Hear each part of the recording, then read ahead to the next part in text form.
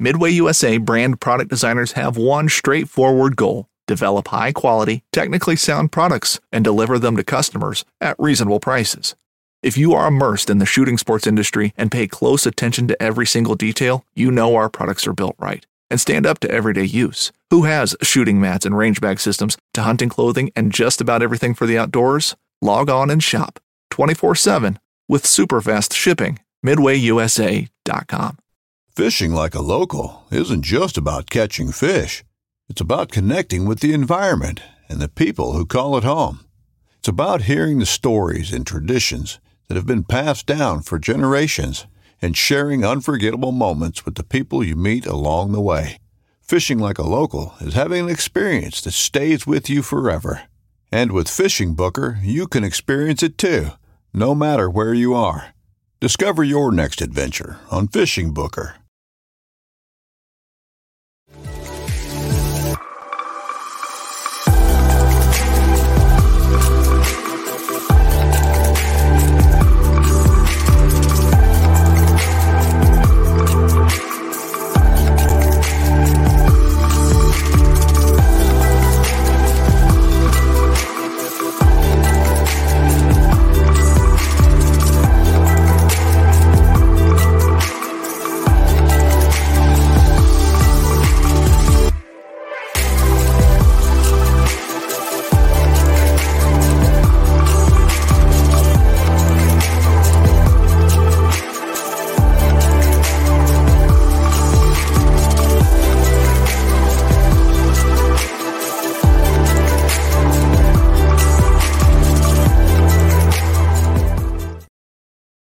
Welcome back, everyone. Another episode of Feather and Fur, and tonight we have returning guest Ryan Eater. Welcome back to the show, sir. Hey, thanks. I'm glad to be back. We didn't get to finish our last talk, so now we get to. We didn't. I'm excited too, because the last episode, for those that didn't listen to it, you should go check it out. I will look up the show number and put it in the description because I didn't come prepared. But our last episode really focused on puppy selection and creating behaviors in those puppies. It's really those first stages, whereas tonight now we can dig a little bit more into the training and that first level of training with these younger dogs. I think that's exactly how I would say it. You know, we wanted to first get everyone the right puppy, right? And that was the point of the discussion. Although you and I both know we don't always start with a puppy. Sometimes a dog comes into our life at an older age or, you know, different circumstances. But nonetheless, all of our training is based on a lot of early conditioned behavior. And, you know, in a general sense, what I focused a lot on in our last conversation was how do we get a puppy to start focusing on us and understanding that working with us brings reward. They start to learn what behaviors get rewarded and earns them, you know, anything that gets them excited. We're a big fan of treat training around here. Sure. You know, in the most simplest form ever, a canine works for food. You know, a lot of people are naysayers on that, and that's fine. If it's a toy that drives them, whatever it is, you know, if you look at working dogs in any discipline, our bomb detection dogs, a lot of our military dogs that are sniffing out narcotics or explosives, that tennis ball is their life. Right. Oh, So, yeah.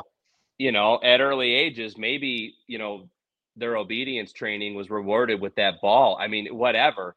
But now we have to take that focus and that puppy that understands to follow our hand for a treat and knows that if they sit or get on a place board or come when called, you know, some of the simplest things, they follow food and get rewarded for going somewhere, doing something. And now we have to build that into, you know, consistent behavior, repetitious, assigning a command, and then getting consistency with that command. And, you know, as hunters, we all know there's a lot of things we need our dogs to do reliably. And for a lot of us, the wheels come off, you know, when we're in the field or we're in the real deal. And I think if we talk about that a little bit more, I think we can clear that up. I think we can help people through a lot of that because, you know, if you've already got the dog learning commands and doing it, you've done a lot of the heavy lifting. Now we have to drive it home and solidify it. So, yeah. Right. It may be counterintuitive. Like, I agree. We should touch base on that when we get there. It's a little too early in the conversation now, but Yep. what we might say might seem not lot. It might seem like, well, that doesn't really make sense, but It's almost like slowing down at a pause to really make sure you can launch forward. And we'll get more into that for sure. But that's really how I look at it. Like you said, like I believe you even said this in the last episode. It's a crawl, walk, run. Yep, exactly. Yeah, I mean, some of the more popular DVDs or instructionals out there that all of your listeners probably have on their shelf, like a George Hickox in the pointing dog world. Sure. He literally just says, look at your grades, kindergarten, first grade, second grade, just go through those steps, but don't work on fifth grade if third grade's not done.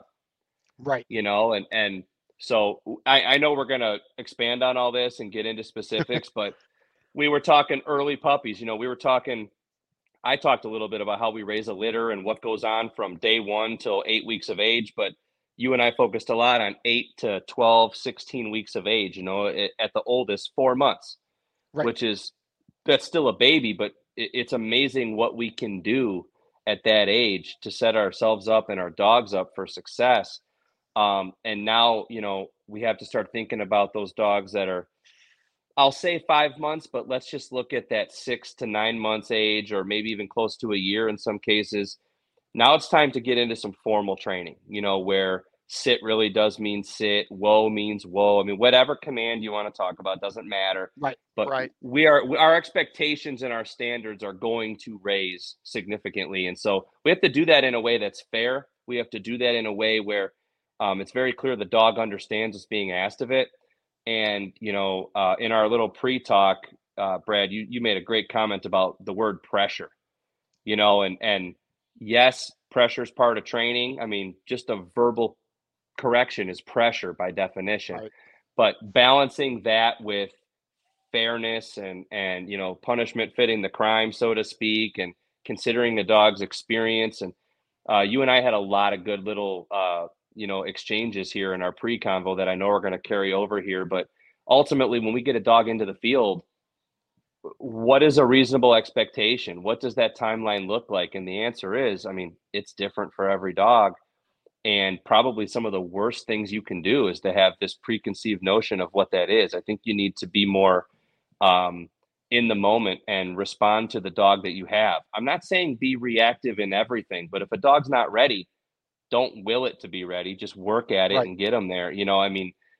So I'm sure we're going to get there, but it was really important. And I really appreciate the chance to follow up on this conversation, because I think people do a really good job with that little puppy, and they got them waiting for their food on the ground and they can send them to go eat. And you start thinking, oh man, this is going great, but you're having a heck of a time getting that dog steady, or, you're going on your first hunt and you haven't, gun conditioned this dog yet, or, right. There's just a lot of things that I think we should go over and kind of just talk about the building blocks a little bit, just to help people kind of go to, stage 2, so to speak.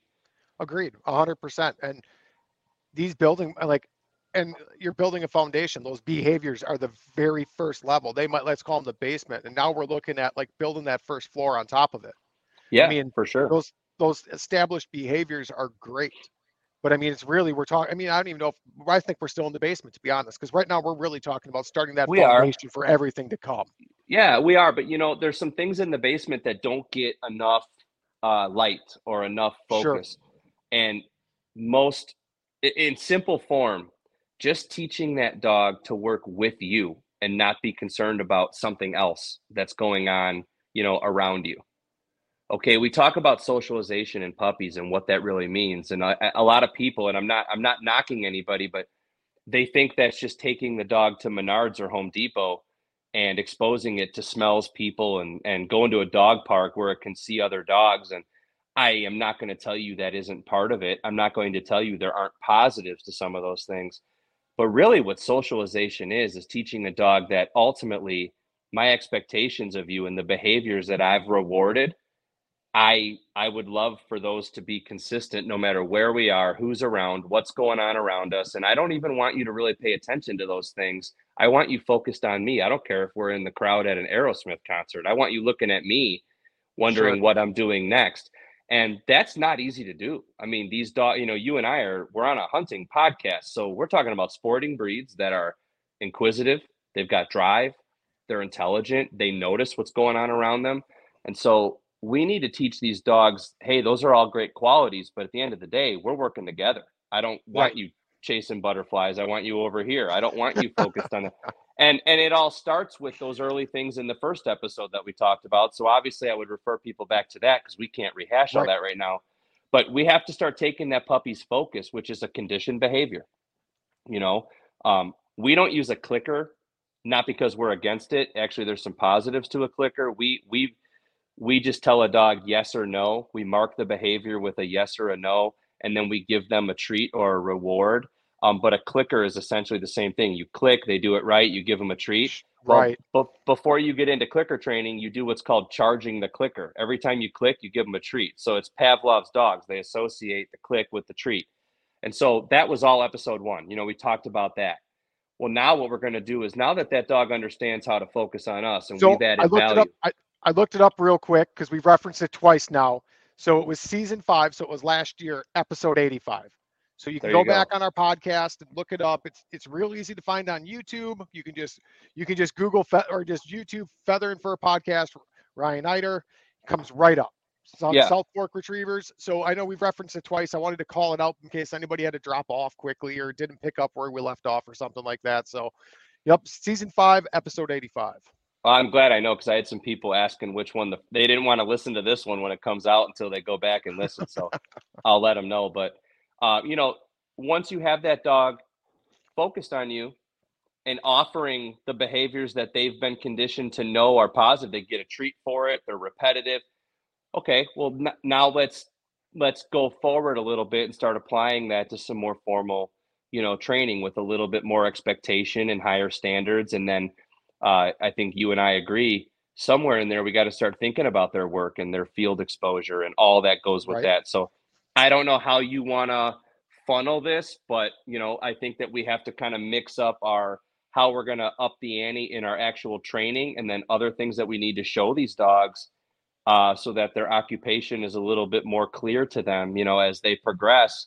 And, you know, what I love about this conversation is that it makes no difference what breed you're talking about here or what your application is. I mean, you and I both love hunting over good dogs. I don't care what they are, but it's still Right. got to be done right, you know? And so Basic I'll let you obedience is take the basic reins. obedience. I mean, basic obedience to me is basic obedience. And for pointers and flushers, that's going to might have some different terminology because you're going to have some pointer guys don't like the word sit. That, I mean, their first focus is whoa, retrieve. I mean, different terminology. But at the end of the day, if you say sit, if you say whoa, if you say here, they have to respond and follow that command. They have to follow that action. That comes with repetition, consistency, and teaching of the command. You got to make sure they don't, you have to, that's one thing where I think a lot of people don't necessarily understand is I think they move on too quick and they think the dog really knows what the word sit means when I don't Yeah. think it actually does yet. And they went too quick to that next step.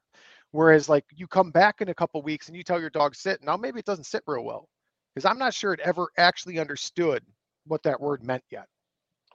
I think you're exactly right. You know, I mean, you know, I agree because we've kind of cheated and talked about this, but you know, I guess my example would be, and it's right in line with what you said. You know, I think somebody, and again, you and I have both admitted, you know, 20 years ago when somebody told you, hey, get a puppy, they would tell you don't do anything for a while, wait until they're 6, 8, 9 months old, maybe even I've heard people say a year, you know. So have I. Um, and then they throw a rope around the dog and start teaching it obedience, and they don't understand why the dog is so wigged out. And if you really look at it from the dog's perspective, I mean, it went from never being under complete control at all to on a rope that it's never experienced before. It's freaked out by the rope alone, which clouds the whole rest of your training session.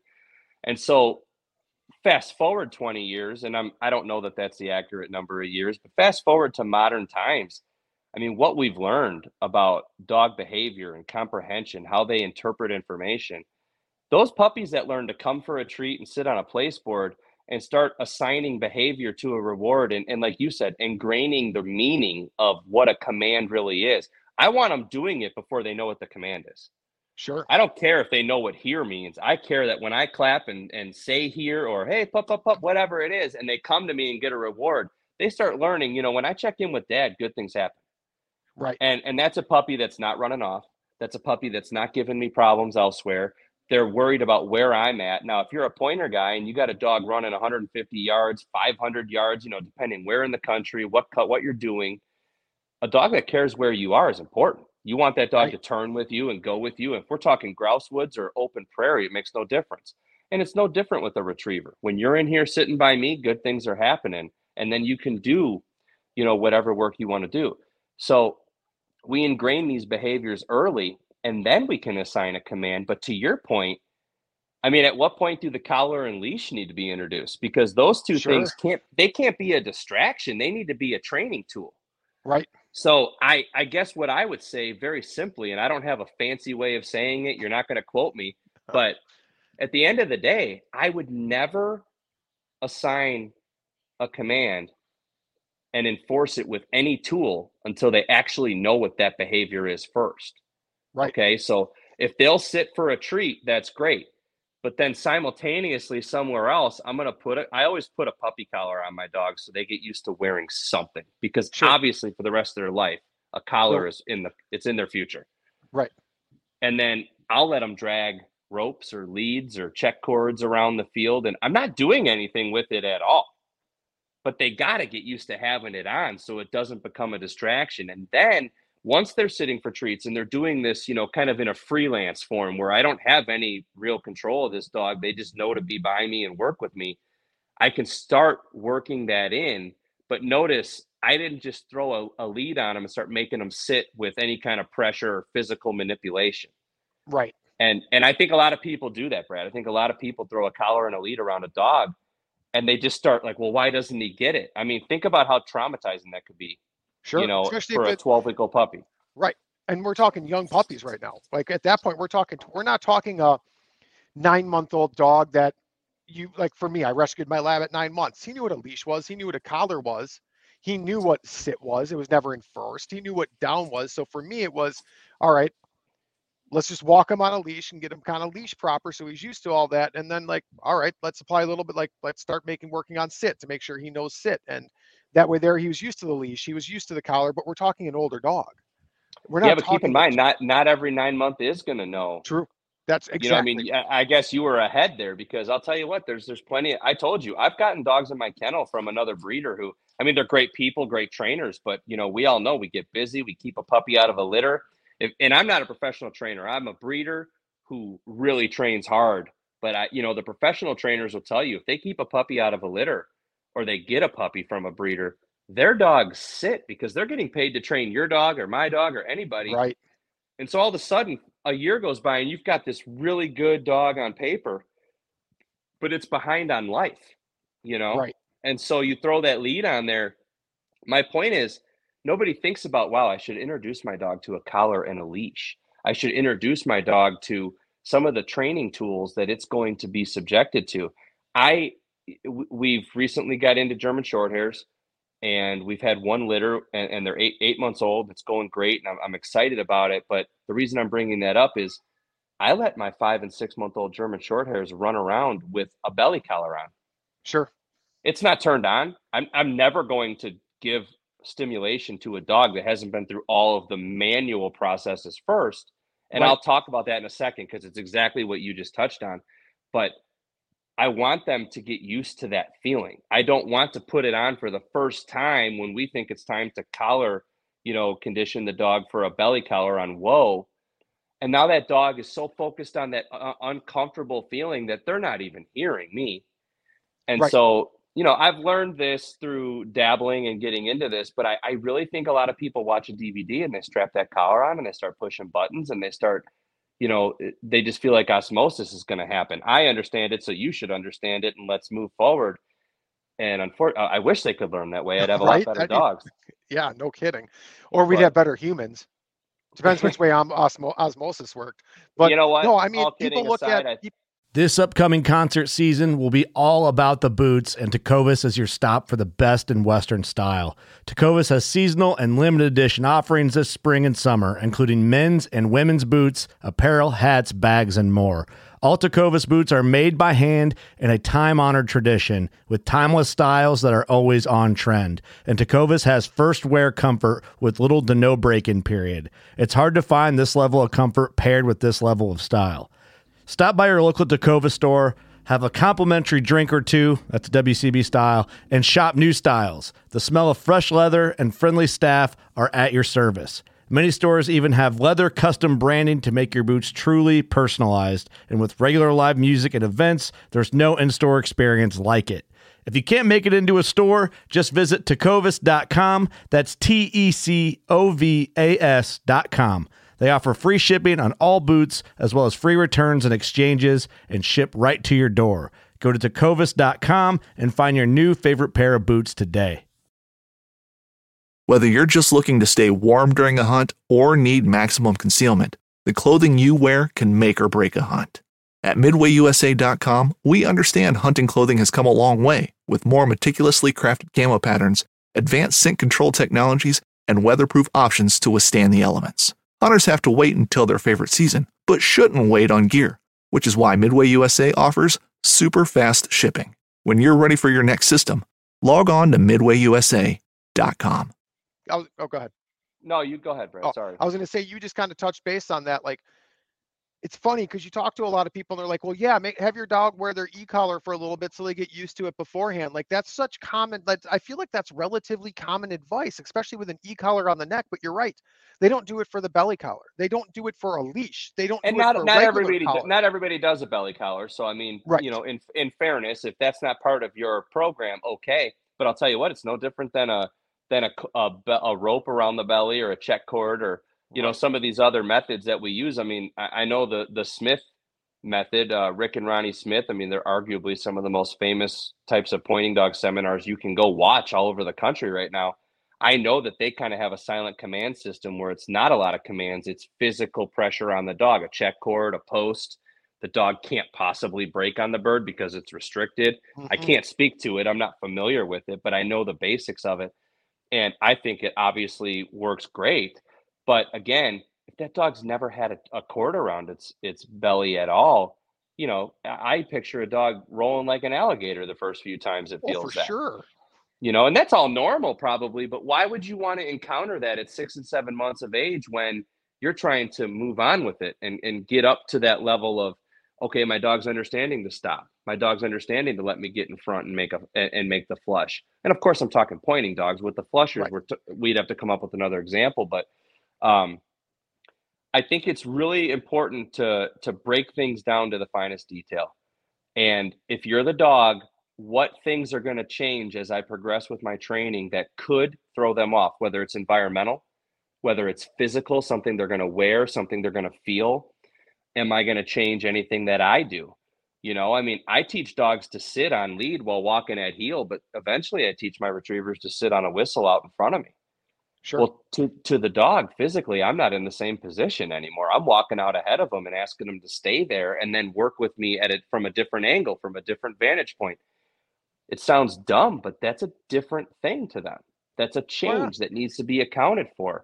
And you know what? That's valid with all of your, you know, you've got the wire hairs or the Griffons. I mean, Navda, you're running a blind at the Invitational. It's the same thing. The dog sits on a whistle, turns around, has to take a hand signal. We have to teach them to sit on a whistle at a distance. Well, it all starts with the same sit command that you taught at 8 weeks old. Right. How do we transition it, and how do we expand those expectations? And so you use the word common sense, and I got to say, I mean, that's really the answer. You just have to look at it from their perspective. You know, they don't speak English and have a conversation with us the way you and I are talking right now. So how do we account for that and set them up for the most, least amount of stress, least amount of confusion, and make sure that they have a way to succeed and get rewarded for that success so that they start quickly going, okay, this is what's getting me out of this, or this is what's working. Right. And so, you know, if you have anything specific that you want to touch on or a certain behavior, we could do it. But I think people get the idea, you know. I don't have anything super specific to talk. I mean, it really comes down to consistency, I think, is huge. And people really need to be consistent in their commands, in how they enforce their commands.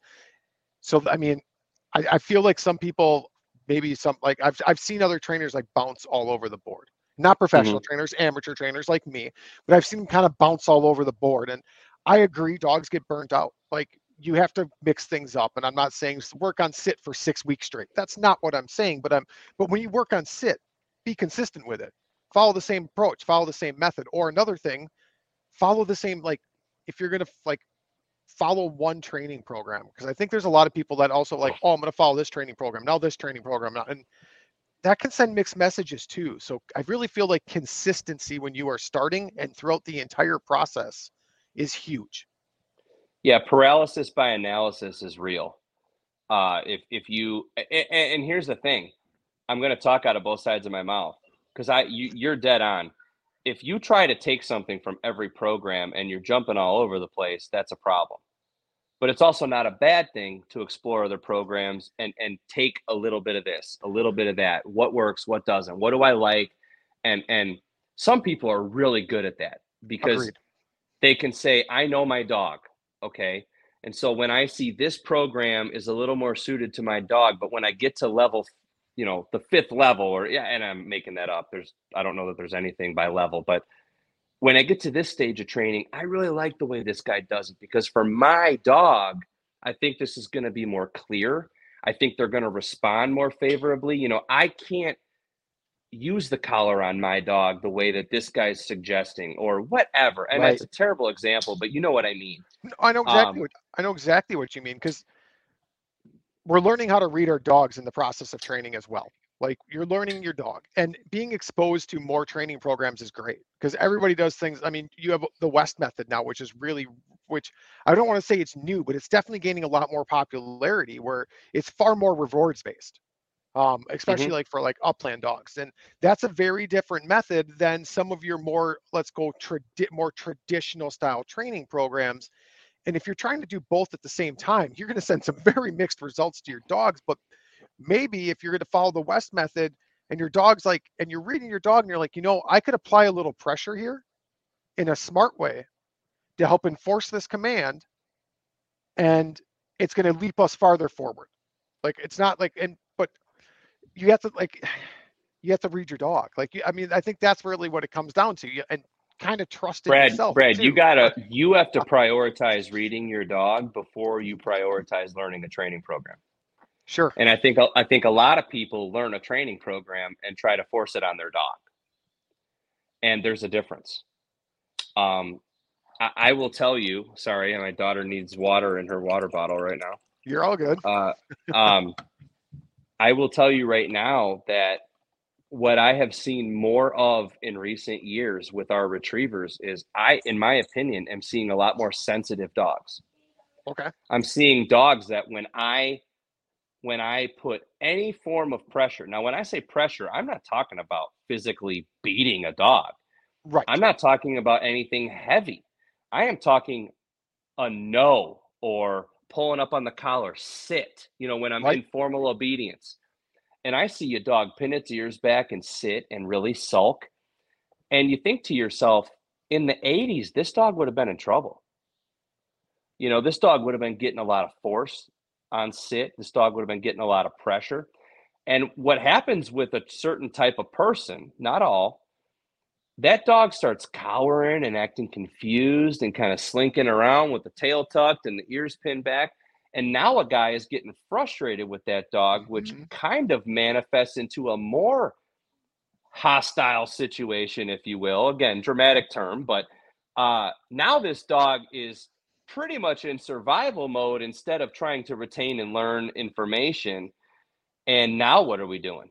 And guess what happens the next time you throw the lead and collar, or the lead and lead and collar on that dog? That dog's going, well, this sucked last time. This is going to suck this time. That's why what we talked about in that first episode 85, I think you said. Yep. That first episode, what we talked about is so important. I'm teaching that dog that getting out and working with me is a good thing. Right. I'm teaching that dog to have a training attitude, and no one thinks about it like that. But I promise you, if you think back on all your dogs that you've had or your friends' dogs, and all of our listeners who've had, this is the state of Wisconsin, man. You've got grouse woods, you've got upland preserves, and you've got world-class waterfowl. So we've all had different types of dogs in this state, and we know different dogs in our lives and experiences where if somebody would have thought about this think about how many more dogs would have reached such a higher level of performance with just giving them some consideration to their exposure, along the way of all of this training and hunting included. And when you were bringing that up, it made me stop and pause, because it's okay to, if I'm working on some sort of basic obedience command, or even a more advanced command, and my dog just is not getting it that day, it's okay if the dog doesn't get it that day. Like it's a marathon. We are not sprinting here. This is a lifelong marathon. And if my dog's not feeling it that day for some reason, maybe I don't know what's going on. Maybe she woke up on the wrong side of the bed. Maybe she's just not understanding the way I'm teaching her today, right? Maybe I'm slightly off today and don't even realize it. Maybe I have a bad attitude. It's okay to walk away. For sure. It's okay to walk away, just throw some bumpers, have some fun, change it up, throw a tennis ball. Have some fun and get out of it. Yep, right. Get out of it.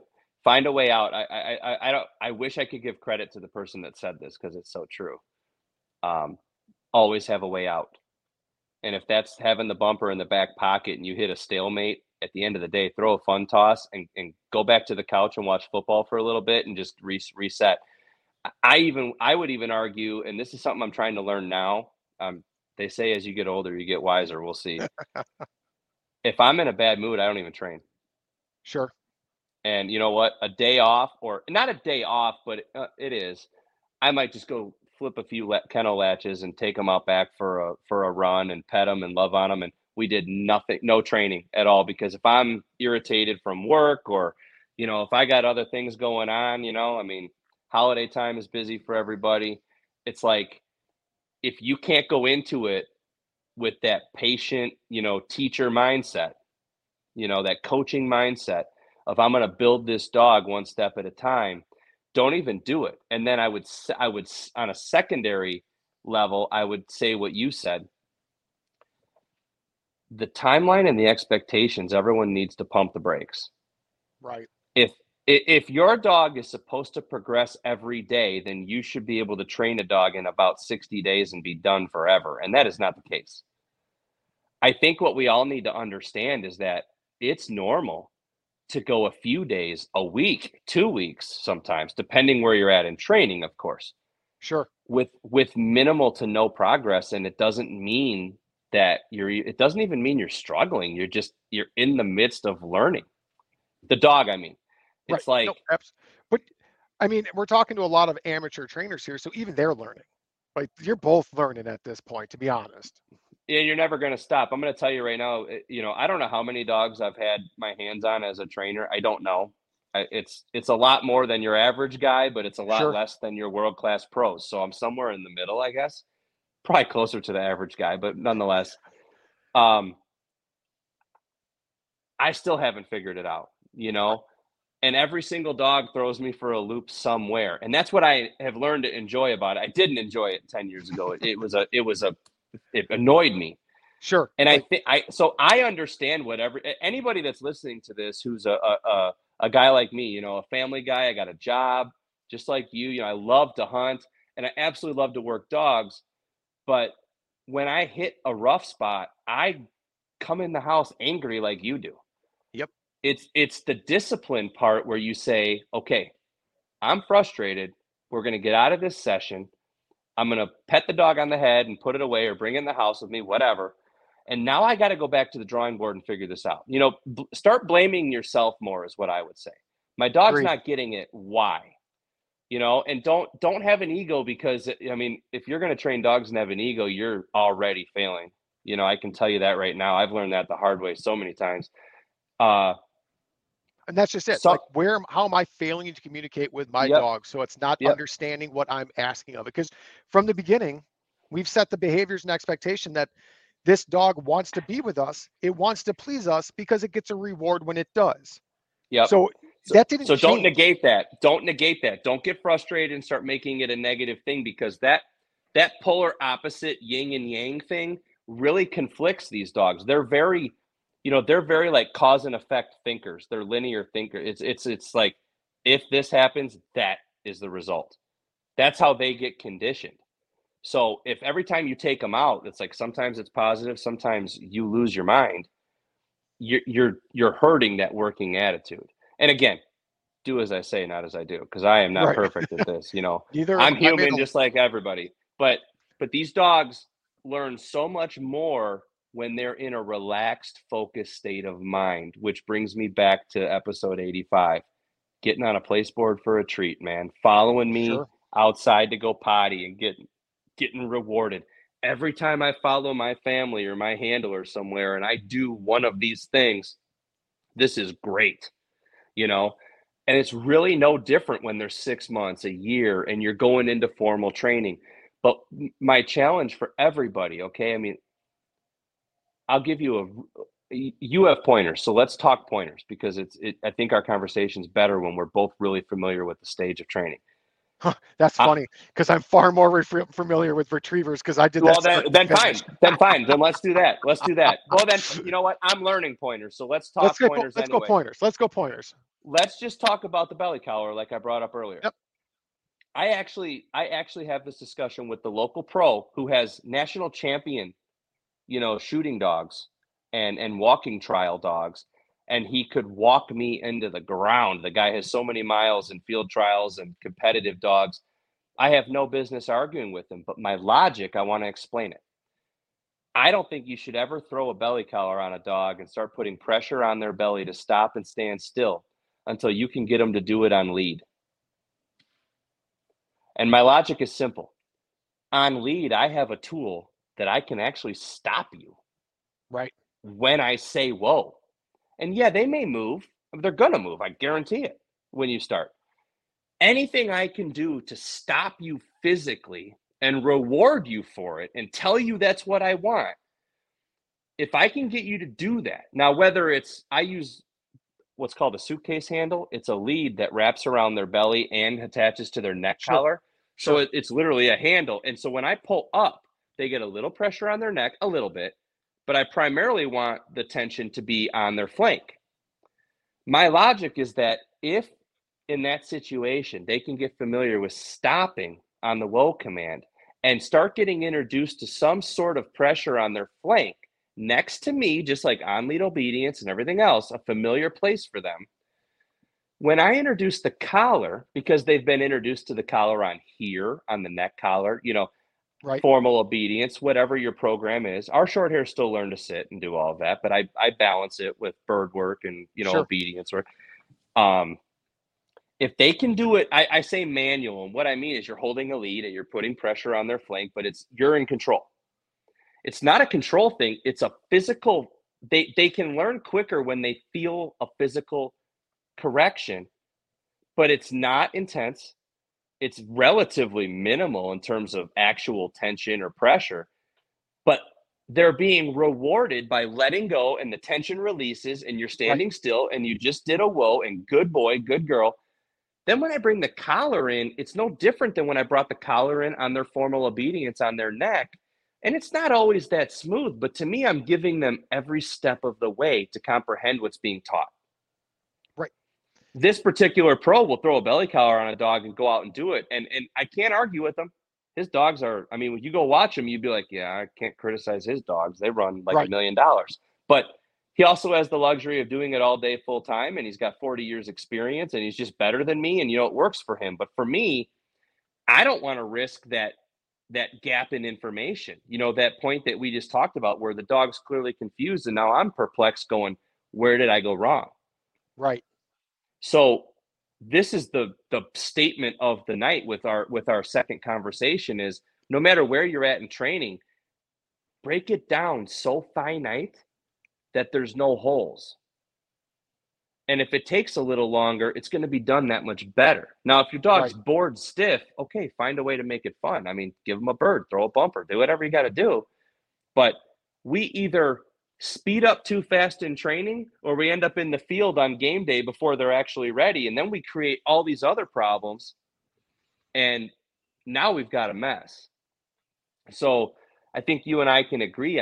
If you can pay attention on this level, and then maintain that from that early puppy stage that we talked about previously to that transition stage where we're now starting to treat you like a big dog a little bit. And we're going to start upping the ante in terms of what we expect, the compliance we want to see.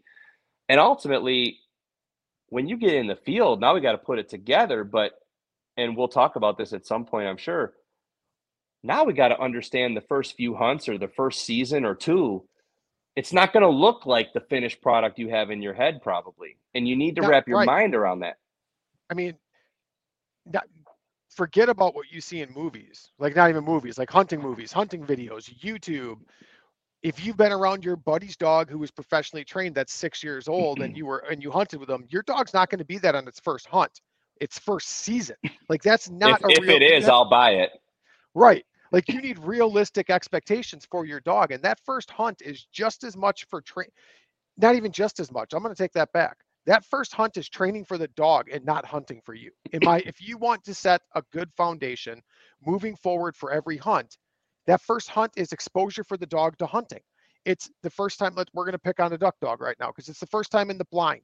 It maybe not in the blind, but it's the first time it shouldn't be the first time in the blind. Put it that way. It shouldn't be the first time. No, but it's its first game. It's its first game day where you're there to kill ducks, right? Exactly. So that dog's been steady in the most way you can replicate it. It's retrieved fine, no problems before. And now you get out there, you shoot that first bird, but the dog breaks right away. And now the dog's confused by the decoys because everything's changed. The atmosphere is 10 times, 20 times, 100 times more exciting. And the training's gone. It's out the window because the dog's just jacked up and it's like, I don't know what to do. So we're out in the water. Yeah. Like you got to take that step back. And for me, for my first hunt with a dog, I'm finding a buddy. I'm finding someone. And I'll leave my gun in the case just so I can work my dog. And if that means that dog breaks that first time, well, maybe the second time I'm going to put it back on a leash so I have that little more control. That way they're like, I can like go back to sit and go back to the collar and the leash. Now, our dog's collar conditioned by this point, most likely. I don't want to presume it is, depending on the age of the dog. But I'm going to go back to the leash. Something like you said, you can control and you can apply that little bit of pressure so it knows like it can release that pressure. Like it knows that reward. I am not above tethering a dog in the duck blind with a 12-inch or a 14-inch, whatever you want to call it, a tab or a short lead where they're clipped to the blind. They can't go anywhere. At Midway USA, we know the AR-15 is one of the most popular rifles in modern American history. Known for its modularity and widespread use, it's often considered essential to any gun collection. The essential things you need to run an AR-15 are usually always in stock during shortages, things like magazines and 5.56 ammo. Whether you're looking to buy a new AR-15 or buy parts for your modern sporting rifle, log on and for just about everything for the outdoors, shop MidwayUSA.com. When you need mealtime inspiration, it's worth shopping Kroger, where you'll find over 30,000 mouth-watering choices that excite your inner foodie. And no matter what tasty choice you make, you'll enjoy our everyday low prices, plus extra ways to save, like digital coupons worth over $600 each week. You can also save up to $1 off per gallon at the pump with fuel points. More savings and more inspiring flavors make shopping Kroger worth it every time. Kroger, fresh for everyone. Fuel restrictions apply. I'm not above it. And there's old traditional duck hunters, if your dog's not steady, don't come in my blind. Well, I agree, but we've got to give that dog a chance to go to school. Right.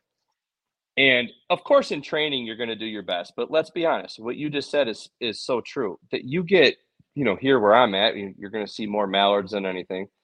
We shot an 11-man limit of Canada's in December in 32 minutes.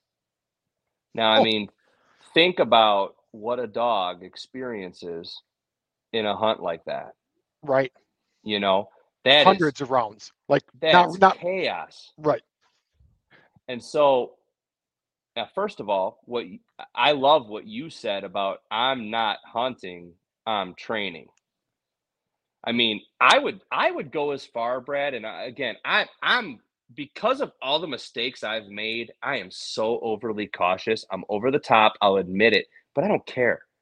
I don't care because what's a couple more hunts without a gun if it gets done right? If your dog's good, you'll hunt more. You'll make an excuse to take that trip or go on that extra hunt because you've got that dog. Right. But if you rush that dog and ruin that dog, now you're not going to hunt as much. So if you sacrifice the gun a few more times, and pay attention because these dogs are smart. Timely corrections, situational awareness, which to your point, there is no simulation no, not to even upland hunting, there isn't. I mean, well, upland's even another animal too. And I'll share my North Dakota story about that, because I set a dog up for a tough thing. And but I tell people, your first 3 hunts, I mean, waterfowl wise, if you're hunting by yourself, it's different. But if you've got friends, like you said, your first 3 hunts, if you're bringing your gun, great, but keep it in the case and focus on that dog. Right. Make sure that dog can see.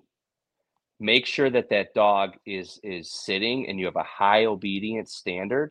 Make sure that you only are letting that dog pick up ducks where they're doing it right. Because sometimes the most powerful training response is to not let them pick up that bird. Right. You know, and what I mean by that is, if that dog breaks, or if that dog is pumping its feet, not sitting, and you know, you're going to see some of that with a young dog. Like, so right, yeah, listening. Exactly. Oh man, vocal's a whole nother thing. If someone knows how to fit, Mike Lardy, the Michael Jordan of retriever training, admitted that's hard to fix. So I'm not ashamed to say it. If someone knows what works on that, please let me know, because we've had some success, but we've never truly fixed it. Sure. And so if that dog is doing those things and you kill a bird for them and give it to them, you just told them, good job. Right. Right. And you have pointing dogs. It's no different in that world. If that dog does not hold to the flush, at least, there's a lot of trainers that won't shoot that bird, because why would you reinforce and reward? I don't. Non-compliance. You know, you're not doing what I taught you. Now, there are puppies that don't know. Right. And so therefore, what you said, your expectations are everything. If I'm out there with a 5-month-old German short hair, I might kill the bird for that dog because it needs drive. It needs to get some retrieves. Right. It needs to love birds. But that's situational awareness. And are we working on whoa? Maybe we're at 5 months. No, at 5 months, I'm not. No, at right. 5 months, I'm letting you do whatever the hell you want, basically, as long as you love birds and I'm seeing the fire getting lit. You know, I mean, we can always install the brakes with a more mature right. and dog ready. But a dog that's been in the field and loves birds is going to be a lot easier to train. Agreed. Now, you know, if I've been through whoa and I have confidence that dog knows what whoa is, and it's breaking now out there, I'm not going to shoot that bird. I'm not going to reward that behavior. If anything, I would hope not. I'm going to call that dog back to heel, and we're going to reset, and then I'm going to resend the dog. That's what I do. Like, I 100%. Won't shoot that bird. If it starts to chase, I will recall her. I will put her at heel and sit her. I will slow her down, and then I will send her again. Sure. And what I like about that is, that's a great manual. I use the term manual because we're just going back to basics. The stuff you taught that dog as a youngster. You're using a manual, it's not really confrontational. It's certainly not heavy pressure, but you took the ultimate reward away. And you got the upper hand in a way where you didn't kill their drive. You didn't kill their confidence. You didn't smother them in confusion. Right. You know, you addressed a fault. You regained control. All the while, all they want to do is go back out and try it again. Right, exactly. And that's, I mean, in a nutshell, that is where training has gone today. We have really started to prioritize keeping a dog happy and willing throughout all forms of training. And it never was that way when I learned. It was a lot of correction and turning off pressure when I did something correctly. And there's only a certain percentage of dogs that are going to maintain style and confidence through all of that. Sure. And, you know, that to me is the ultimate problem with all of us being, you know, quote unquote amateurs or part-timers or do-it-yourselfers, is we're cramming a lot of training into minimal time. Right. And so it's very natural for us to rush and have expectations that are way too lofty. And I promise you, if all of us, I mean, I'm doing it now with my pointing dogs. Like I said, admittedly, I'm a 20-year retriever guy. I'm new to pointing dogs. I've been around them for a long time. But to say I understand their training and development, I'm a student right now. So I go up and work with a pro. And every time I go, they teach me something new. And they tell me it's almost the same thing. Slow down. back up. And what's funny is if you're willing to take 2 steps back, pretty soon you're taking 7 steps forward, because these dogs, they got it. They got it. Sure. That if your genetics are there and you're just doing the right things, you could go through 2 weeks of training at any stage and feel like, man, I have not gained any ground. This dog is not sitting on a whistle. This dog is breaking on every bird it points. This dog is breaking on every mark I throw it. You know, pick your poison, whatever problem Right. you want to bring up as an example. And after 2 weeks of just consistently, what did you just say? You know, your dog creeps in on a bird. It didn't, whoa. Bring it back to a heel. Regain some focus. Let them know, you're not getting that bird. Don't do that. Right. And ultimately, that's all you're saying to the dog. After 2 weeks of that, when you're like, are you ever going to understand this? The next 3 points are just almost steady to shot, if you will. I mean, they just all of a sudden flip the teeter-totter the other way, and you're like, oh, you're steadier than I thought you'd be. Right. Because Exactly. it's like, okay, I got it. And you go, wow, that didn't just happen with one correction. It took a compound list of corrections, but it was consistent, and the dog finally connected the dots. I have 2 small kids. I don't think it's any different. I mean, they don't communicate at a super high level at 3 and 5 years old. Yes, they understand what I'm saying to a degree, Right. but there's no better teacher than experience. Well, experience needs to accumulate. You got to give that dog 10, 15 bird contacts, especially wild birds, and see, you know, is all my yard training on the whoa command starting to translate? Because the first Right. 5 to 10 birds are probably, I mean, for lack of a better term, they're probably a shit show. Oh, for sure. And they should be. They should be. Right. But you got to, you know as well as I do. You get out on that hunting trip, and you got all this money invested in this dog and the professional training, and just your excitement's all high, and your dog breaks on the first 4 dogs it points. And man, I was like, what in the hell is going on? I was mad. And I come back home from my trip to Kansas, and I'm like, my English pointer, who's a fantastic dog, didn't point a single covey, a quail. I mean, she was bumping in there and busting birds. And he goes, every time she busted them, though, she made the scent cone from further away, didn't she? Like, she'd break down and acknowledge the scent. She was learning that pressure zone. She was learning, okay, the first time I'm just going to chase. Right. The second time I'm going to slow down a little bit, 20 yards here, because I smell it, but I'm just not sure what it is. Then we went the second time, and she's pointing. She's pointing them from 35 yards out. Now, it's a strong crosswind. I'm not trying to give her nose more credit than it deserves. She was scenting them. Sure. But what I'm saying is the brain. Right. It acknowledged what the body was telling it. You know what I mean? It's like, you can't teach that, Brad. You have to give them that exposure. So you can train until you're blue in the face. But if that retriever hasn't been in a duck blind 25 times, they're inexperienced. Agreed. Or that upland dog. I mean, I'm a firm believer wild birds make bird dogs. Like, if you're going to hunt wild birds, the more contact with wild birds makes your bird dog. I mean, grouse are hard. Grouse are a really hard bird. And you can't even train for grouse. That's a whole different thing. No, that's experience. That is 100% experience in the woods is what it is. Because grouse are finicky. They're hard. Like, a good grouse dog is a pretty amazing. Now, they might not be a good dog on pheasants or other things. Yeah, but I think you'd find that they are. And that's what I'm trying. I'm so glad you said that. And I'll let you finish your point. But I actually think that's the root of this whole discussion. It's not even really about training. It's about being willing to give that dog the field time, even after all the training, to make the mistakes and get the experience. And you have to manage it. I mean, you can't let it go out the window. Right. But you just have to understand that the first time you grouse hunt, you'd be lucky if your dog even makes sense. Makes sense. I mean, it's going to bump birds. I mean, most of the time, at the first time of every season, my dog bumps its first couple of birds.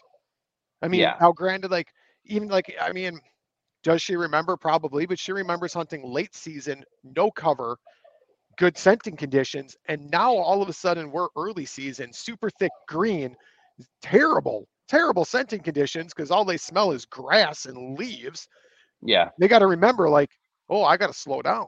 You can see it click, but every year, and you take a young dog now that's never even been in these conditions and expect you're training on fields like launchers in an alfalfa field or whatever you've been doing, winter wheat. If you've been running winter wheat fields with whatever you've been doing, It's not wild birds. Wild No, birds' it's not. first job in life is to survive. Dogs Yeah. are a predator. Like, they have skills ingrained from day one on how to evade this dog. And now you have a puppy who's never done this before that you've been training. Maybe you're through whoa, maybe, right? And you're out there and like it just runs the bird over and then gone. Well, what happened? Yeah, Right in and then I'd be whoa, standing, I'd be mad. I'd be standing right? there mad at my dog, and you start thinking about it. I mean, that puppy that's never hunted grouse before is no match for a grouse. He survives coyotes, fox, whatever, Right? who are actually hunting him to kill him. You know, that dog's hunting so you can shoot it. I mean, Right. it's just not the same threat. I mean, I don't know if you played instruments growing up as a kid or were into music, but I kind of equate it to, you know, I would be in music class and I'd be learning little keyboard exercises. But then if you put me on stage with sheet music and asked me to play an all out song, I would tank. Right. And that's ultimately kind of what training to field is. You know, I mean, yeah, you're isolating certain variables of a hunt and you're training in it, but there's just no, I mean, wild birds make a bird dog is the truest statement ever made in sporting dogs. And it's hard to do. It's hard to give it to them. None of us are blessed with plentiful wild birds really Right. in Wisconsin, unless you're talking grouse ultimately. And then if you're a waterfowl hunter, you can kill a ton of birds. But if you're a pheasant quail guy, this state is not your state. I mean, not wild. Right. So, you know, Agreed. and that poses a problem because now we're talking about how do we take our training to another level? How do we connect the dots, firm up our training, raise the standard, and then once we've got a dog that, let's just use the word steady, whether we're talking a retriever to shooting or a pointing dog that will let, you know, steady to wing and shot or fall or whatever your goals are, or a flusher that sits to flush and gets released on their name, all these Right. things that are steadiness in air quotes, you still have to give that dog. I mean, if you talk to the best breeders and trainers in the country, they're going to tell you your whole first season's probably going to be a mess. And none of us go into the first season going, yep, this next 3 months is going to be a lot of corrections and a lot of focus on the dog. A lot of guys are going out there to kill birds and expect their dog to be the ultimate, you know, assistant. Right. If it happens, good for you. You're lucky. But it's probably not going to happen. And what I've really been trying to, like, for new people, for friends that I've just got dogs and things like this, and people that have reached out, what I've really been trying to tell a lot of people is that first season is focus on training and don't think of it as sacrificing a season. You're not sacrificing anything. Your dog is a 10 to 12 year investment to you. And focusing on that first season to set your dog up for success for the next 10 is where it's at. Like, you're not pretty giving good up return that on season. investment, if you ask me. Right. Yeah, it's not a sacrifice, it's an investment. Right. And that's so true. You know, the nice part about upland is, at least with pen raised birds, with training ground, you know, you can definitely, I would argue, you can simulate enough to build the drive. You know, if you got a dog that'll get out ahead of you a quarter, you know, I do believe things just kind of, they take shape. Right. You know, they really do. The waterfowl thing, again, I'm a big fan of break things down. You know, if you really think about it, there is a difference between you and me in a blind with one dog, and I say, okay, Brad, kill this single. I'm going to focus on the dog. But on that 11-man goose hunt that I went on, 11, 12 gauges barking, you know, Right. and not to mention, you had instances where that flock would work and circle this field. I mean, it felt like 15 minutes. It probably was 3 or 2. Sure. But think about all the calls, the flagging, Right. the mojos. You know, that dog is looking up and seeing birds, looking into the blind, seeing people calling and flagging, and looking out and seeing mojos spinning. And then you got a guy going, kill him, and 11 guns start going up after you stand. All of that movement, all of that instant noise, and that just boom, boom, boom, boom. That dog has every reason to be looking and bouncing. And I mean, if you could sit there and say, sit, while all that's going on, sit, even a nick on the collar, if all that training is done properly, sit, nick. And that dog goes, oh, okay. and then birds start falling, and you just sit, pet them on the head, sit. Right. It sounds insane because like when the dog's finished, you're not even remembering they're there. They're so steady. You know what I mean? You're working towards that goal. But that dog just sat, calmed down, saw birds fall, and because it was compliant, you send them. And now they get to make 3, 4, 5 retrieves, and they're like, This you is just awesome. literally, you rewarded everything you want for the next 10 years versus letting them break because, he's getting the birds. I don't care. I'm here to stack birds. Well, now that dog just learned every time I'm going to do this. But then the next time you're going to burn them for breaking. You're going to burn them on the collar. And now this dog's like, holy shit, I'm in trouble if I stay. I'm in trouble if I go. What do I do? And what you said, like that 11-man hunt is not the right hunt for a young dog. Not the No, right yeah, hunt don't for an even, do inexperienced not even dog. bother. No, don't. Like you're setting if you your have a dog young up for dog, don't failure. ever do that. I mean, absolutely. I should have specified that. I mean, we hunted a 10-year-old, you know. I think we already had in this conversation, but it just so drives back to where I want to continue this is to that first few hunts. I know everyone gets excited. You spent all this time training your dog. Oh, I'm going to get my 5 buddies together. We're going to go shoot ducks. I'm going to show off my dog. That's something it's never experienced before because I'm willing to bet you've never trained with those 4 buddies. All of you shooting guns off with somebody throwing that bumper. You never did that. That dog's not used to 4 guns in a blind. No, it's not used to all those people and that. Like, slow it down, set that dog up for success, and grab your best bud out of that group and say, hey, this is for the dog.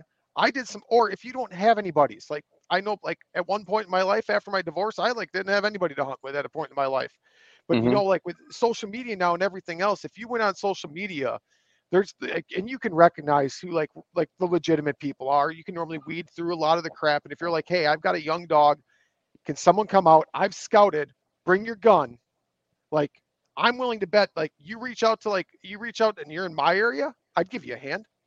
I'm willing to bet there's other people in a lot of areas, like, because you're approaching this from a different, you're not like, hey, where can I take my dog to hunt? You're not asking people for their spots, which is a huge, like, you're going to turn everybody off. But if you're like, hey, I got a pretty decent spot, we should see ducks, I need someone in here so I can like work with my dog, you're going to get someone who's like got that mentality of us who's like, yeah, hell yeah, for the dog, I'll do that for you. Like, yeah, I mean, dude, most of these people in this sport are more about the dog than they are anything. Right. I mean, I'm one of them. Without the dog, I could not care less about a lot of these sports. And I think what you said is key, but I think there's other things to add. I mean, number one, hunt and train with dog people.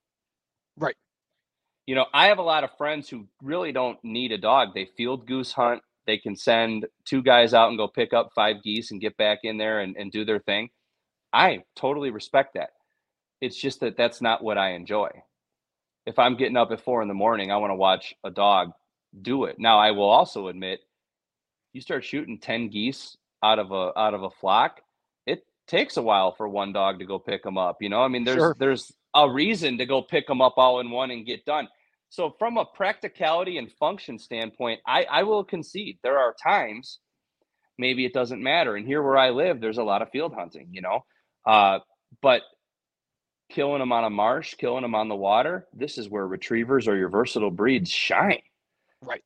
This is where they are absolutely an essential tool. But more importantly, what you said, fellow dog people understand the importance of those first few hunts where, you guys, we're not here for the trophy kills and the stack them up pictures and hero shots of we shot a 10-man limit. This is about one good retrieve for this pup or one positive experience. And those are the people that are going to give you, you know, that support, plus your breed clubs and everything else. Or the other end of the spectrum is your non-dog buddies who would love a good dog because they're tired of going out and retrieving their own birds. Right. You know, I mean, man, being the dog guy got me invited on a lot of great hunts over the years, you know? And so that's what I'm saying. I mean, you know, be opportunistic, just like we are in other areas of life. Networking, like you said, social media. Yeah, there's pages for this. Right.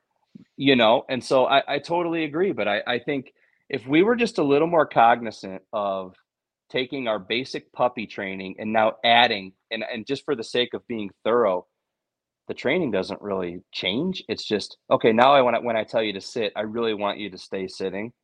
Right. And then eventually I want you to do that when I'm 3 feet from you, 6 feet from you, 10 feet from you. I'm going to walk circles around you.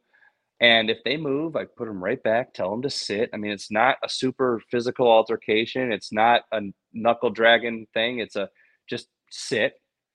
And eventually I want to walk another dog around them. And then I want my kids around and I just want that dog to sit. It's that simple. Just sit there. Mm-hmm. I mean, these are things that a lot of us overlook because we're more intrigued with throwing our dog retrieves and throwing birds.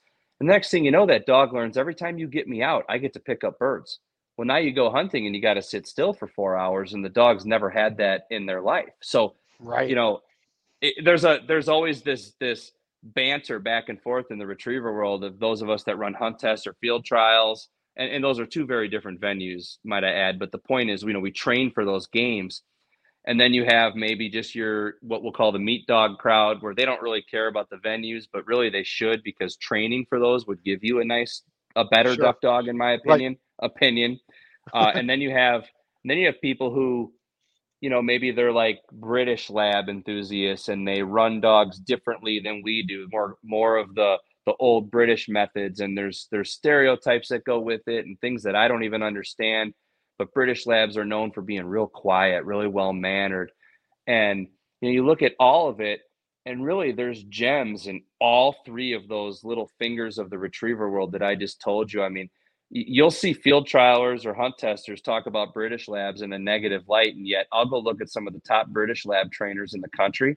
They'll have 12 dogs out there sitting, and they'll load them on the trailer one by name, and the other 11 dogs don't move when he calls the other name. And there's no collars. There's nothing on the dog. Oh, nothing. It's right. Pure control and taught. And I think to myself, I used to look at that stuff and go, well, that's a parlor trick that has no application. And then I get a duck blind with dog that has no, steadfast qualities to it at all. It's bonkers, it's vocal, Mm-hmm. it's bouncing around. I think, those dogs might actually be better in the blind than a field champion who's too hot to, and that's a stereotype too. Field trial dogs are too wound up and too high strung.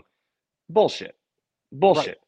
There are field champions all over this country that spend 30 days in a duck blind and they're world-class duck dogs. And it's because their owners gave them the experience to develop those skills. It is not the same thing as a field trial. Duck hunting on a boat, on a blind, from a timber line, in a pit, you name it, it's still different than your competition venues. And the best duck dogs in the world have never run a hunt test, and they might not even do well in it. But if you and I are going to go on a skiff on Lake Michigan and start killing ducks, that dog runs like a top. Right. And so there's no wrong or right answer, but the dogs that get to do it all and get a fair amount of time to learn it and a fair amount of experience to base it on, at 5, 6, 7 years old, they are dogs of a lifetime. And that's the difference. Is everybody does the puppy stuff because everyone loves to see an 8-week-old puppy go out and pick up a pigeon and bring it back to you and yay, good boy. But then fast forward 2 years and it's like the dog never got any better. Right. Because we just went hunting and you throw enough against the wall and hope it sticks. And that's just it. Like you said, we just go hunting. Well, hunting is training. Like if you allow your dog to break while hunting, and then try to think you're going to fix it at your house in your yard, you're never gonna. It's not even the same situation. It's not even the same scenario. You can't expect to enforce bad behaviors in the duck blind or out running the dog in the woods and then come back to your house and be like, oh, I'll correct steadiness here. You're never going to replicate it ever. No, I mean, you can't. So you're right. You need to do all your training. And then when you go hunting, you need to go, okay, now I can really train. Right. Now I get to take everything I worked on and I get to put it into a real world scenario. And you said it best. What is one season when you get 10 more the right way? Right. It doesn't even take the whole season. No, probably not. Doesn't. Well, it depends how many hunts you do. Right. Agreed. I mean, a lot of us, I'll be honest, I talk like I'm this big experienced hunter, but since I've had kids, man, I'm lucky if I get out a few times a year. I train dogs a ton. Sure. But they're not on a boat. I have master hunters in my kennel that if you ran them in training, you'd be like, Ryan, it's a damn nice dog. And I would say, I agree. She's never duck hunted in her life. She's 3 years old, never been in a duck blind. My oldest is 5, my oldest daughter. My second youngest daughter is 3. I've hardly duck hunted since they were born. My wife works on Saturdays, so And then the upland season hits, and I take my dad on Sundays to the upland or to the gun club. So Sure. honestly, all things considered, I'd rather go hunting with my dad and chase some pheasants. It's good family time. It's something we like Right. to do. So I sacrifice some of the waterfowl hunting right now to do more of the upland. And like I said, I've got a lot of interest in the pointing stuff right now. I'm learning a new thing and I'm into it. And that's why I wanted to tell you, I was talking to a very successful all-age pointer guy. He's out of Illinois, but he's got a plantation in Georgia as well. I don't know if I'm allowed to say names, or I don't know what names. the price. So I'm not this show is not sponsored or promoted by any kennel club or breeder. They were selling some started dogs out of their breeding program, and it's the Derrig family, and they own a ton of successful pointing dogs in the all-age level. I mean, it's a prestigious breeding program. There's just no two ways about it. And I was talking to the father who started it all, and his son, and he was just such a nice guy. Had a lot of time for me, was being really polite and patient with me. And I'm asking questions, and he's talking about some of their staple dogs, over the last however many decades. And these are dogs that run all age pointing field trials where in some situations they're 800 yards away. And when you turn right to go that way on your horse, the dog turns with you. They see you from that far away. They go with you. They're hunting for you still. And he goes, but I take that same dog in the grouse woods and he's at 35 yards and he's just a statue. And I take him to hunt pheasants and he's 150 yards away. But when he gets on point, he will not move. He's steady through it all. And he goes, but that dog has hunted his whole life in multiple different situations, multiple different types of birds. And so that's an extreme example, but I think that's exactly what you and I have been talking about this whole conversation. At the end of the day, that dog was given an opportunity to do everything, and not just once a year for 10 years. This dog was hunted. And that's one of the demises of myself is, I have a kennel full of dogs that I couldn't possibly give that experience to. Sure. So some of them really are here because they're hunt test dogs, and I love to run them, and I love to train, and they're pets, and they have great genetics, and they contribute to a breeding program so that other people can have great dogs. Right. That's the reality of it. And I'm sorry for people that disagree. I wish I could hunt. I mean, I wish I was, so financially independent that I could just hunt every day, So I'm hoping to get that financial independence tonight with the Mega Millions. Yeah, no kidding. I mean, and hey, some people, that's their life. They hunt on their property every day, or they have that life, that ability somehow, some way. I don't. But I'm pretty fortunate. I'm pretty fortunate. We don't have kids. I'm able to work remote. I mean, I would say almost 2.5, if not 3 weeks of October, I was up north chasing grouse. Now, your dog gets a lot of experience then that a lot of people don't, and you're at an advantage, no doubt, For sure. And I'm not out there all day. I'm not burning up a ton of vacation, but if I can work remote and hunt an hour after work every night, that's an hour more exposure and experience, and that's more contacts with birds. Well, I mean, if you went Monday to Friday, it's 5 hours a week, 25 hours a month. All of a sudden 3 seasons goes by and that dog's got, how many hundreds of hours. It adds up fast. I mean, Kobe Bryant used to say, I work out at 3 a.m. because over the course of my career, I have 8,000 hours more than the other guy. And that's why I win, and it's, you have to find that time, whether it's training or hunting. So, I don't know if I've glazed over things too generically or not. I mean, I don't know how technical we want to get, but the bottom line is you've got training to think about, and then you've got to think about your early hunting stages as a continuation of that training, which you said so well. You're still training, and you got to apply everything. And then you got to make sure that you're fair about the fact that if you duck hunted twice last season, man, your dog's still training in season 2, no doubt about it. Right. And that's the problem is, we all have lives and we're busy, and not all of us have the same situation. So, I mean, what is the reasonable amount of hunting exposure to where your expectations can be up here? I truly don't know, but I'll tell you what, it's a lot. It's a lot. That to be fair to that animal, it's a lot. But also, if you could be a little more cognizant of what to expect, why, how can I set my dog up for the most success on this hunt? And you do that, pretty soon it becomes a habit of yours. And now 10 hunts later, your dog has done a lot of things right and gotten rewarded and gotten positive experiences. And guess what? Just like we said in the first episode, we're still conditioning behavior. Right. It's the same thing. I mean, okay, so they're 2 years old. Now we're making them sit before they retrieve a bird I shoot. But at 8 weeks, they had to sit for their food. Well, guess what? It's just a continuation. It actually never ends, is my point. You know, if a dog learns to do something, we add distance, we add distractions. Distance erodes control, distractions erode control. So first I need you to sit with no distractions and right next to me for a short amount of time, and we build to the point where I should be able to make you sit on a whistle 100 yards away, and you're going to wait for direction. You're not going anywhere. Right. And obviously that's a process, but I think everybody does what you said. They do some early work. We get them introduced to birds, dead and alive. We get the gun intro done, and now we're flushing birds and killing birds, and basically it's time to go hunting. Okay. You know what? If you're just an upland hunter and that dog is pretty good at it from that standpoint, you're probably okay, you know, because more hunting is more experience. If that's all you're going to do, you know, depending on what your expectations of the obedience and the steadiness and what level you're going to, just a flushing type of lab that only pheasant hunts and that's it. Okay. Yeah, I agree. There's nothing wrong with that. If that's you, I mean, and be realistic with how you hunt and how much you're going to hunt.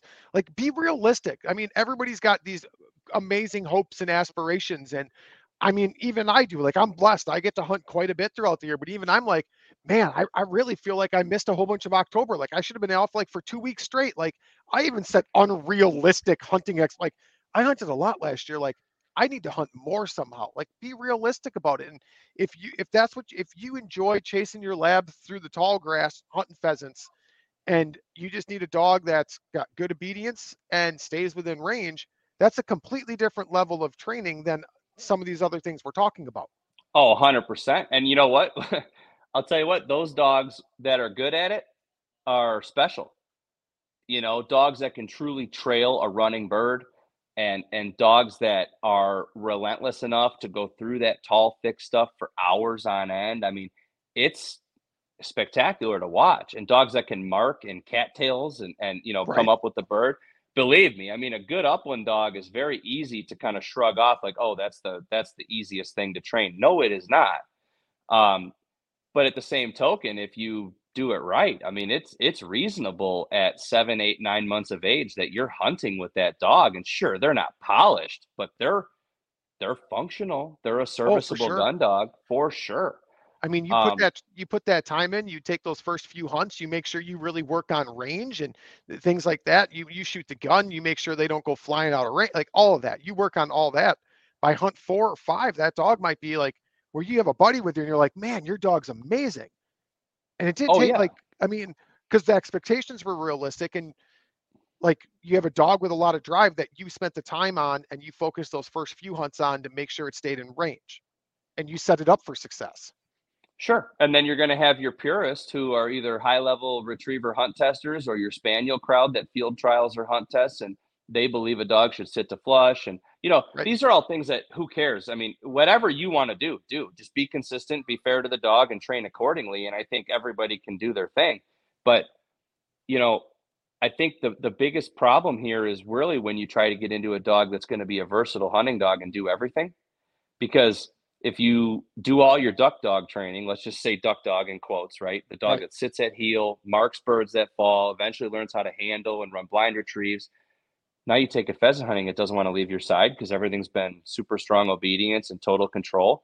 Now you're frustrated because the dog won't leave your side and go out and find birds. Well, all of a sudden that meat dog upland dog sounds pretty good, doesn't it? Because it's willing to go out and find those birds. So, you know, there's absolutely a middle ground here where, and this is our point of this whole conversation, you know, yeah, we want dogs that are steady in the duck blind with great obedience and good mannerisms, and they're calm, cool, collected, and they don't get worked up. But then we want an upland dog that's a banshee. Right. And the insane dog got drive, the duck hunt. don't quit. Exactly. But then we got a duck hunt and he's the opposite. And it's 100% doable. Everybody needs to know that. It is 100% doable. But it's not just training. It's experience on both sides of the coin, enough to where the dog starts to separate those venues and understand what's expected of them. They are intelligent enough to do that. but they can't do it with 2 pheasant hunts and 2 duck hunts last year and then just go. I mean, it's not reasonable. So what'd you Right. say? Expectations. Right. And so I wish I could write And the it's okay. manual, you know. And it's okay if you're only able to do 2 duck hunts and 2 pheasant hunts a year, that's okay.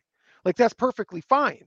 Just have those realistic expectations for your dog. And if they just Yeah. don't meet this mental image you have in your mind, just remember to tell yourself that it's a lack of experience. It's not their fault. It's not your fault. It's just what it is. I don't like that saying, but really it is what it is.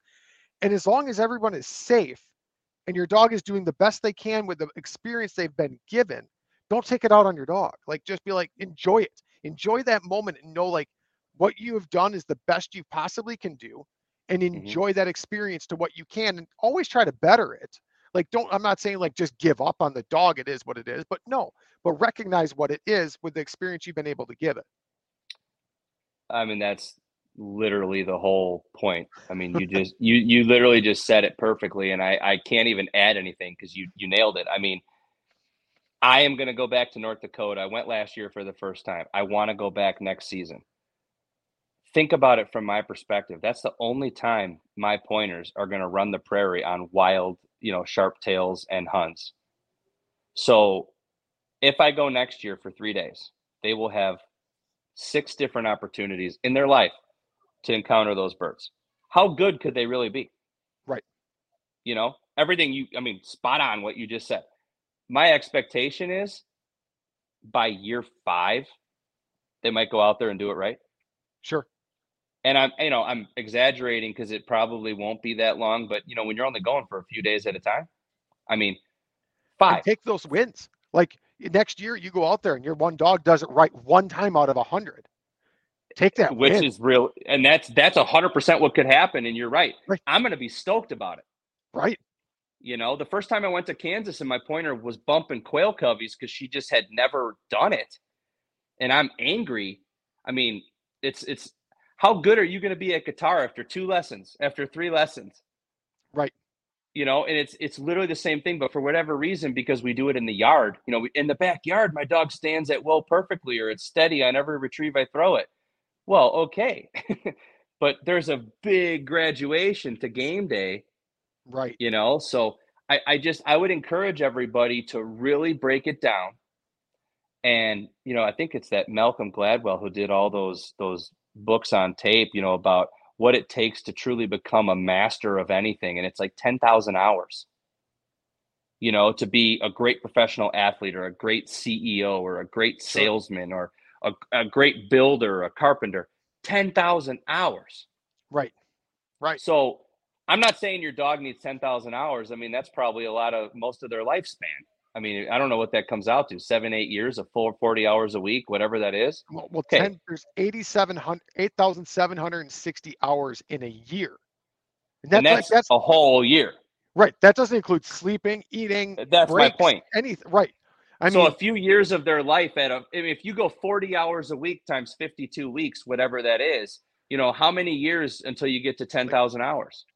5. I think there's 2,020 hours or something like that. And so let's think about that then. So if you're going to South Dakota once a year to chase wild pheasants, the only plus side to wild pheasants is in a cattail slough. They typically hold in the cover, and if your dog will quarter, you're going to find them. Now, wild pheasants is still a different ballgame. Don't get me wrong. But those quail coveys and those prairie birds, man, that's a different deal. Sure. That's a different deal. Those animals here, you come in 200 yards away. So that 30-yard boot polishing dog is not going to be as effective in certain situations and terrain or whatever else.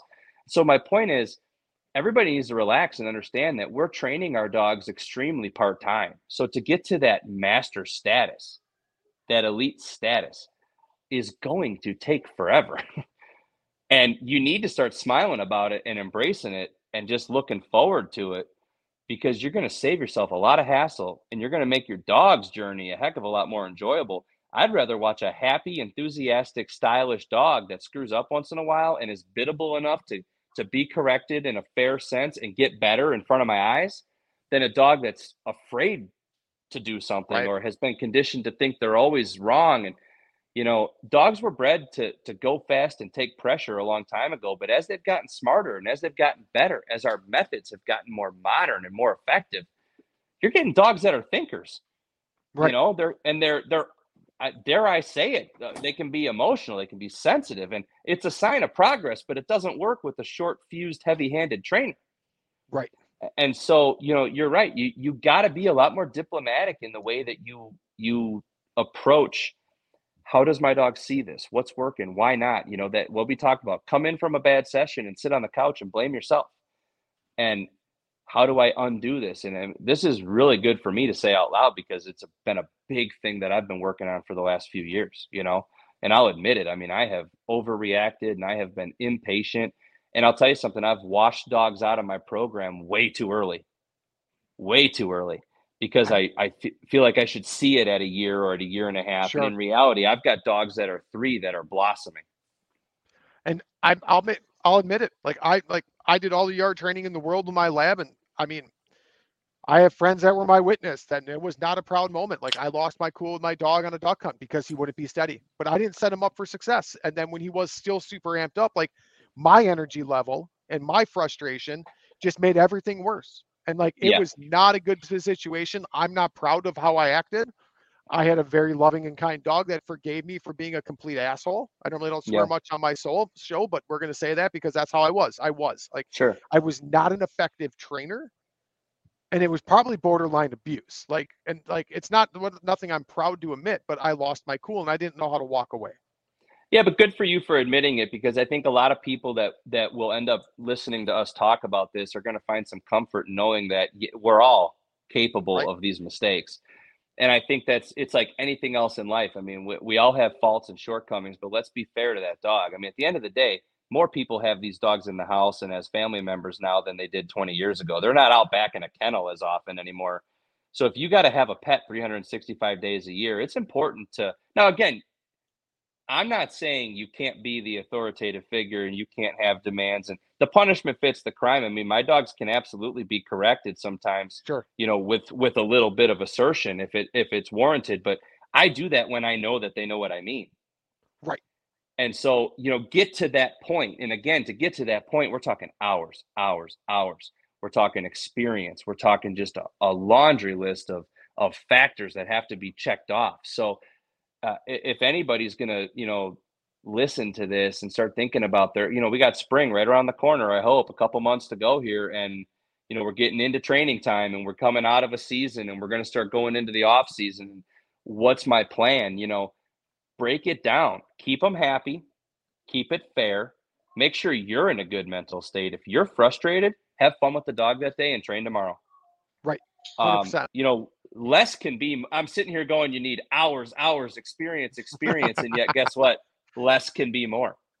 Agreed. You know, I mean, it's a really funny thing to balance out, and it's what you said in the beginning. I think learn to read your dog is more important than understanding a training program. You know, but yeah, I mean, if you think I've left anything, you know, unturned or unexplained, you know, let me know. But No, I think all the I think this episode hit exactly what I thought because I wasn't looking to do an episode on how do you teach a dog sit? How do you teach a dog here? That's not what I wanted this episode to be. I wanted this episode to be exactly what it is. How do we train mentally to prepare our dogs for success? And really, this episode really focused on us as trainers on how to be mentally prepared and mentally in the right place to make sure we can get these dogs and set them up for success with rewards and everything else. But at the end of it, like really, I mean, we were training for the field, like and mentally training ourselves for the field is what we were doing. Yeah, and I think you got to bring the field to your training at some point too. You know, I mean, I'm a big fan of stripping it down and doing my basics. You know, even in the house, you know, it's cold, it's windy. I'll take a puppy right here in the house and do place board work, or you know, some simple obedience, hallway retrieves with a canvas dummy or whatever. But you also, you know, like today was 45 degrees and sunny. It was crazy. So our trainer loaded up a bunch of puppies and took them up to the state park and went for a walk through the cover. Sure. And it's like those puppies are getting out there and she throws them tennis balls and bumpers, and heck, sometimes if we have some extra birds, we'll put some quail out, right? And they watch us throw the quail down because I want them to just chase it. Sure. You know what I mean? I don't really want them abruptly getting a flush in their face at 12 weeks old when they're not ready. I mean, I don't want negative experiences, which is kind of a good example of, setting your dog up for success. But when they see us throw that little quail in the cover and they come to explore it and chase it, I mean, I just got a dog that started associating cover with finding birds and having fun. And what do you think they do the next walk? They're torpedoing into the thick stuff. And, that's what makes a hunting dog too. I mean, they've proven that these puppies can start understanding functions of their role later in life by early socialization to those environments and those factors. Sure, you're not going to steady a 9-week-old puppy. Let him break on the retrieve, but he can learn how to retrieve and mark and go get something that he sees fall and learn to love birds and nurture that prey drive and learn to love working with you for a reward. Like you said, dogs are very basic creatures. They want to eat. They want to be, like warm, dry, safe, kind of thing. And they'll breed if they're given the opportunity. And beyond that, I mean, they love companionship. They love to be in their pack. That's really their core needs. I mean, that's it. So, and I really truly believe, and you might not agree, which is fine. Others might. I really do believe they try to please you. Like they know their place in the pack. And I 100% believe that dog truly is trying to please you as the owner and leader of that pack. I really believe it. I couldn't disagree with that because now you have to get there. Right. If I go grab a 2-year-old dog out of the pound right now, some of them might latch on right away and bond, and some, may be reluctant. That's earned. What you just said is earned. Agreed. And I think that's something we have to tell ourselves because that fits right into the theme of getting your mind right, getting your expectations right, having respect for that animal, but also being firm and hey, look, I mean, you are going to work for me and you are going to be compliant with my standard, but I'm also going to be your best friend in the world. And I'm going to respect your ability to learn and give you the timeline that's fair. And I promise, I'm not going to put you in any positions where you have no idea what you're being corrected for, what you're being told. Think of every guy that on opening day goes to a preserve out here and throws an e-collar on his dog for the first time ever. Right. And he flushes a bird, you miss. He goes to run across the road after the bird and he starts lighting them up.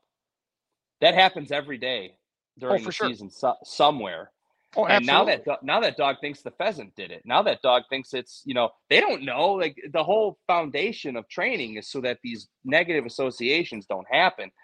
And so it's your awareness. You're the handler, you're the owner. It's your responsibility to put your dog through the paces and account for all of those circumstances. And if you think about it, that's a long list of things to consider. So take your time, do it right. And I think really you'd surprise yourself at how quick you have the finished product because you're thorough and because you've got a good relationship with that dog. You're keeping that dog happy and confident along the way. That's critical. And by going this route and really paying attention to the dog, reading the dog like we've talked about, setting the dog up for success, you're always going to see failure. Like there's always going to be a step backwards here and a step backwards there. It happens. It's part of life. It's moving forward and training through it and making sure the dog knows what's going on.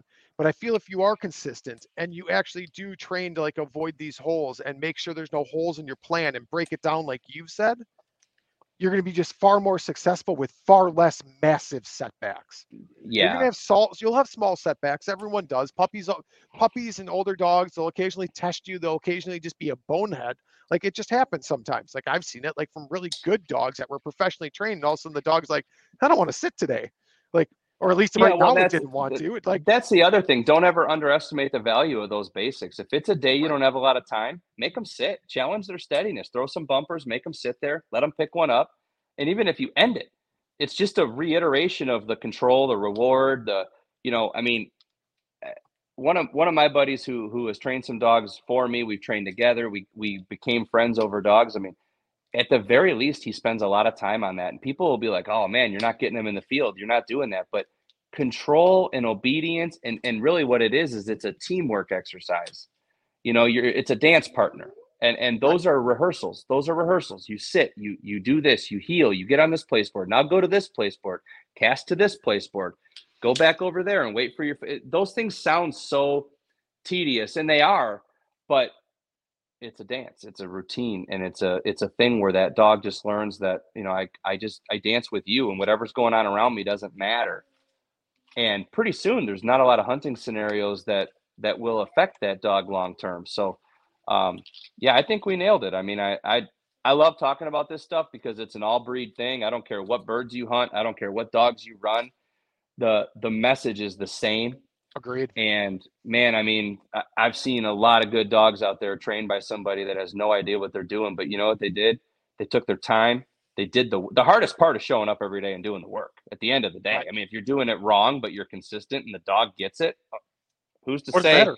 Who's to say it's wrong then? Like maybe you taught the dog sit in a way that nobody's ever that's never going to work, but the dog sits. At the end of the day, the dog sits and stays because like the way you taught it makes no sense to me or you or any other person, but it worked in your situation. It wasn't wrong. Then it wasn't wrong. So be it. You got a nice dog, enjoy it. And you know what? I mean, the harder you train and the smarter you train, the more you're going to hunt, the more you're going to enjoy that dog. And ultimately that's the deal. I mean, someone listens to a podcast like this because they really enjoy being around the sport and the dogs. And so everyone understands what we're talking about, but we also get in a rush and we get behind on training and we try to compensate by pushing, and I guess my last comment probably, because I know we're closing in on an hour and a half. Yeah. I mean, utilize the help of a professional, even on an appointment basis, or pay them for a phone call. Honestly. Sure. I mean, these guys will talk you off the ledge because they've seen it all and they know it's not as big of a deal as it seems. I mean, that has helped me immensely knowing professional trainers and picking their brain. I mean, I'm training up at Dale Creek Gun Dogs in Burlington, Wisconsin, and they're an all breed facility. They've got credentials in every breed you can think of. And they challenge me, but they treat me right. They've welcomed me with open arms. They've got birds. They've got the resources. Why do it without them? I mean, right. They can give me an edge and my dog an edge, and sure, you pay for it. It's a business. Right. But I mean, honestly, I'm all about doing things yourself, but if you want to compensate for the lack of time and the lack of detail that you can give your dog, protect that investment and get some real help. And if you're at a weird stumbling point, and like, I know we talked that sometimes progression might take a while and you need to be patient. But you also have to recognize, like, maybe you're not able to teach this part. Maybe you realize at some point, maybe I'm not the right person to do. Like, reach out to a professional trainer. There's multiple options. Like plenty of people do. Like plenty of trainers now have session training where you can pay for a half hour, an hour of their time. That's my point. It doesn't have to be a big monthly rate. Go for 30 minutes, and at least they'll give you some homework, and it's still do it yourself. And yeah, absolutely. Now, if you don't have one nearby, you're in the day and age of Patreon and all these different things where, I mean, there's trainers that'll literally FaceTime you and watch what you're doing. And sometimes it's not about having them do the work, but having them go, okay, try this. Sure. They've got a fix for everything, whereas you have one tool in your toolbox and they've got 40. So, sometimes you got to try something different, but utilize breed clubs, utilize field trial and hunt test clubs, training groups, professional trainers. I mean, the internet's great, but it's a rabbit hole. At the end of the day, You can't train a dog on the internet. You got to get out, get your hands on that dog and work through problems and be patient, go slow. And that's it, But yeah, I mean, I really love talking about this. I appreciate the chance to reiterate some of this. I appreciate you coming on, and I really like how we focused on the mental trainer side of this. Like a lot of these, I feel like a lot of shows just go into like, here's how you teach sit, this, that, and other thing. And like, we really stayed focused on like the mental side of this as a trainer and setting your dog up for success, which is exactly what I was hoping for. Because this really builds off that first episode of like setting behaviors and rewarding good behavior out of a puppy and like how to pick that puppy. And like, this is the next step of taking your mental game to the point where this is what I need to be constantly thinking as I work through my basic obedience or formal obedience or wherever I am in my training. This goes on for the rest of training. Like these mental steps and this mental attitude and is really what's going to set up your dog for that finished product, which is what you want in your mind. Yeah, no doubt about it. I mean, I'm glad we went there because it's probably one of the hardest things to do is to check yourself at the door, and let them be the priority, not you. And it's good for me just to talk about and say out loud, because tomorrow when I get a dog out, I want to make sure that that's what I'm doing. So I think everyone needs to just, man, have fun with it and take the pressure off yourself, and you're going to ascend faster. Agreed. 100%. Anything you want to follow, anything up? I mean, I know you got your Instagram page. I don't know if you want a Facebook page, call it your kennel, all that stuff. Oh yeah, South Fork Retrievers, although I probably need to change the name soon if we're going to be doing some pointing dog stuff. Maybe we'll go South Fork Kennels, but South Fork Retrievers, we have a website, southforkretrievers.com. We have South Fork Retrievers on Facebook, literally just South Fork Retrievers, and then at South Fork Retrievers on Instagram. Social media is big for us. We get a lot of engagement. We share a lot of pictures from training and of our puppies and the field. We love to show our clients in the field. Social media is cracking down on us a little bit. We can't really, promote our puppies or our breedings, which, okay, fine. But we do like to promote our dogs and what they do with our clients and our families that give us a chance to be their breeder. So if anyone has questions or concerns, I'm more than willing to answer an email or a phone call. And again, I love the chance to get out and talk with you and focus on the Wisconsin clientele, because we're all neighbors and training together, using the same grounds, hunting the same grounds. So yeah, everyone, find these training groups and work towards having better dogs. Absolutely. And I'll put all the links to your kennel, Facebook, Instagram, all in your website, all in the show description. I really appreciate you coming on. It's been a great conversation. I was really looking forward to this, and it did not miss. So yeah, thanks, man. I want to thank all my listeners for tuning in. And until next time, keep chasing that experience. Thanks for tuning in to another killer episode here on Paddle and Fin. Be sure to drop a 5-star rating, a thumbs up, or smash that subscribe button on any platform you're listening in on. Be sure to check us out on Waypoint TV, waypointtv.com. Make sure you sign up for the Fantasy Kayak Fishing League at paddleandfin.com/fantasy. You can support this show through Patreon, patreon.com/paddleandfin. Don't forget to check out the website, paddleandfin.com. Catch us on YouTube. If you got a question, comment, or want to see a future guest on the show, be sure to email us at paddleandfin@gmail.com. Shout out to our show supporters, Yak Gadget. You can check out all the fine kayak accessories at yakgadget.com. Pelican Professional. For all your cases, coolers, and lighting needs, go to pelican.com. Rocktown Adventures, your Midwest premier paddle sports destination. Go to rocktownadventures.com. Eastport Marina, the beautiful destination on Dale Hollow Lake. If you're looking for lodging, kayaks, kayak accessories, or anything fishing related on the beautiful Dale Hollow Lake, go to eastport.info. And Jigmasters Jigs. When in doubt, get the jig out. Go to jigmasters.com and fill your tackle boxes today.